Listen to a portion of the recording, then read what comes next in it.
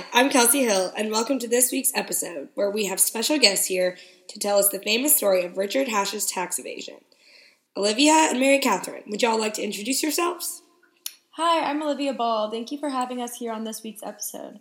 Yes, and I'm Mary Catherine Hyde. We're excited to tell you and your listeners about Richard Hatch and his tax evasion, which is one of the most famous tax evasion cases in history. Before we start, I'm going to give the listeners a little bit of background information on what exactly tax evasion is. Tax compliance, that is, getting people to actually pay the taxes that they owe, has always been a complicated issue for the IRS to understand and control. This is simply because there is a wide variety of reasons why people choose not to pay their taxes, as well as a multitude of strategies used to try to conceal income.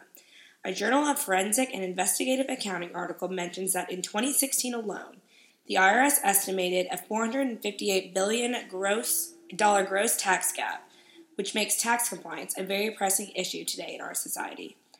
Not only does this issue raise the yearly taxes owed for otherwise compliant taxpayers, but it also reduces the amount of adequate public services the government can provide to its citizens.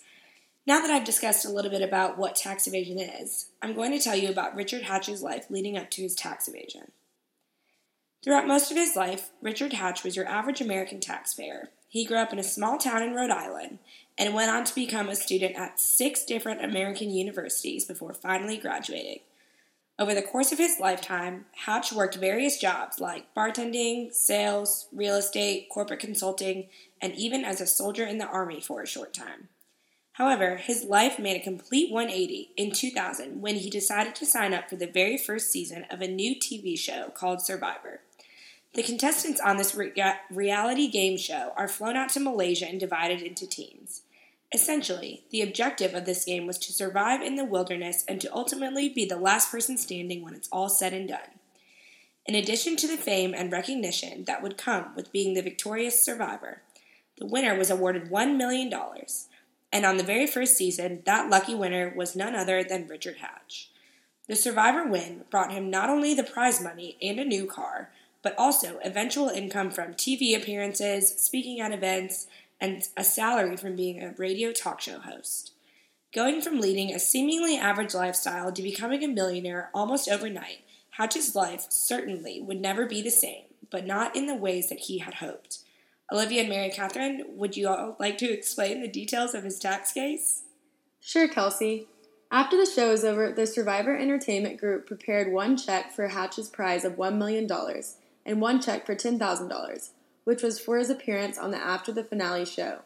Hatch immediately deposited the first $1 million check into his personal bank account, and he endorsed the $10,000 check over to a construction company to work on a rental property he owned. In early 2001, Survivor producers sent Hatch a Form 1099 miscellaneous that showed his total income of $1,010,000. Following this receipt, Hatch hired a CPA to complete his 2000 tax return. He handed over all his tax documents, which included the Form 1099 miscellaneous that showed his prize winnings. All in all, the completed tax return would show taxes due of $374,831, plus $66,670 in interest and penalties.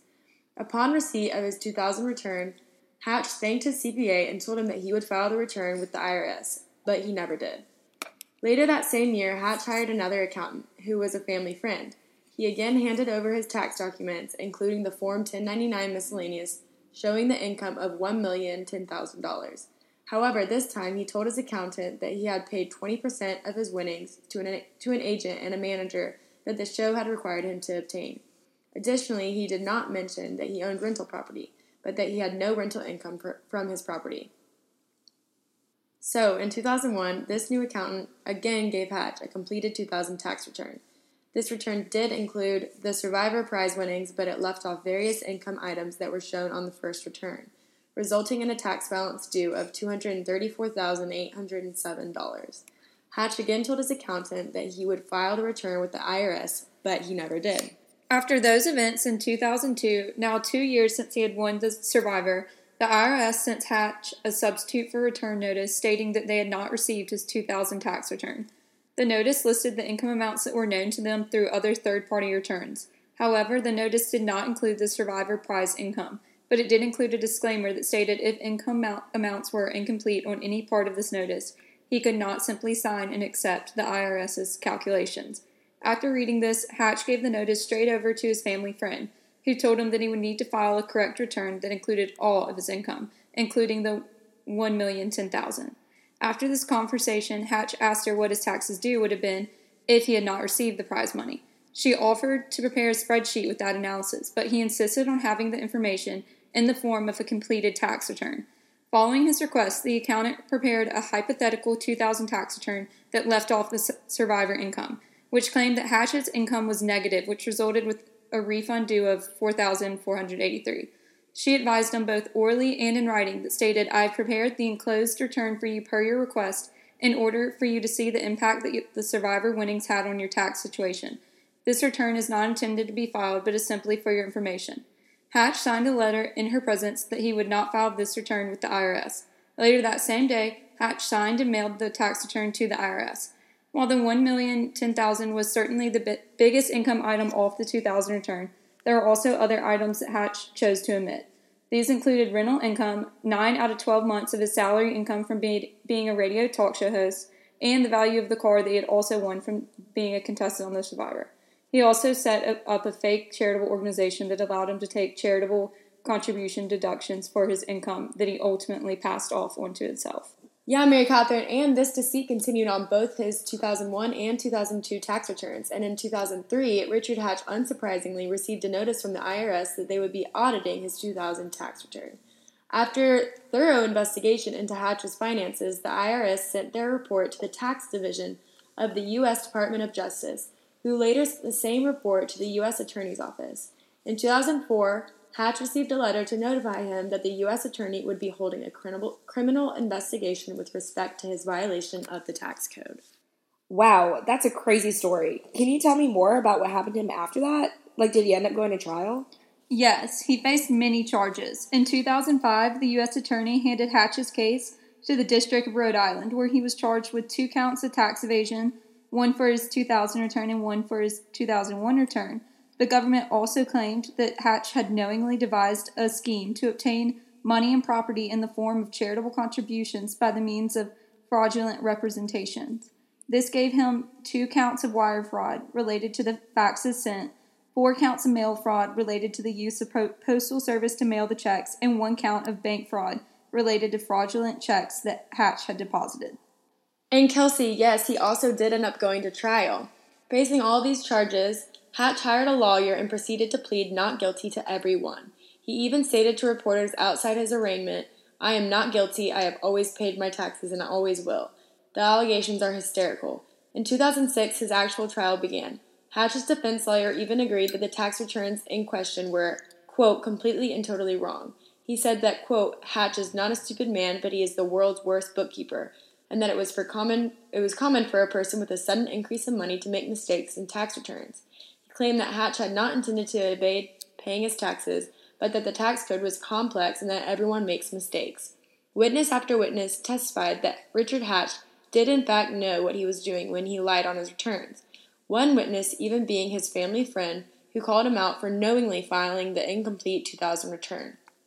In order for someone to be found guilty for tax evasion, a jury must decide that the defendant owed more tax than was paid. They intended to evade the payment of taxes, and they willfully and intentionally omitted amounts that they knew were subject to tax. On the next day, the jury announced their verdict of guilty on all tax evasion counts and not guilty on all the other fraud-related counts, like the wire and mail fraud. Following this, Richard Hatch was sentenced to 51 months with an order that he have mental health counseling because, quote, "you are in a state of denial that I observed at trial and at this hearing." Hatch was also ordered to file amended tax returns for 2000 and 2001 and to pay all taxes due. Even after he was found guilty, Hatch still stated, quote, "I believe I have been completely truthful and completely forthright throughout the entire process. In the last 4 years, I have done everything I could do." And after all of this, Hatch had tried to file an appeal with the U.S. Court of Appeals for the First Circuit, but all of his claims were denied. In 2009, after serving 39 months in federal prison, Hatch was released on good behavior to serve the rest of his sentence on house arrest. In 2009, he still had not paid any of his taxes he owed to the IRS, resulting from his 2000 and 2001 returns, and by April 2010, the IRS issued a notice of deficiency and a notice of jeopardy assessment against Hatch that amounted to about $1.7 million. In December 2010, Hatch was charged with violating the terms of his supervised release as he still had not paid any of his delinquent taxes. During the trial for this violation, an IRS agent confirmed that Hatch had the ability to file the amended tax returns and he had not yet done so. All Hatch had to do to get out of prison and move on with his life was pay the taxes he owed, yet he still denies that he ever did anything wrong. In an October 2011 handwritten letter to the IRS, Hatch claimed that he owed them nothing and was pursuing a strategy to be exonerated from all charges. This claim was obviously denied, and Richard Hatch ended up serving his entire sentence down to the very last day.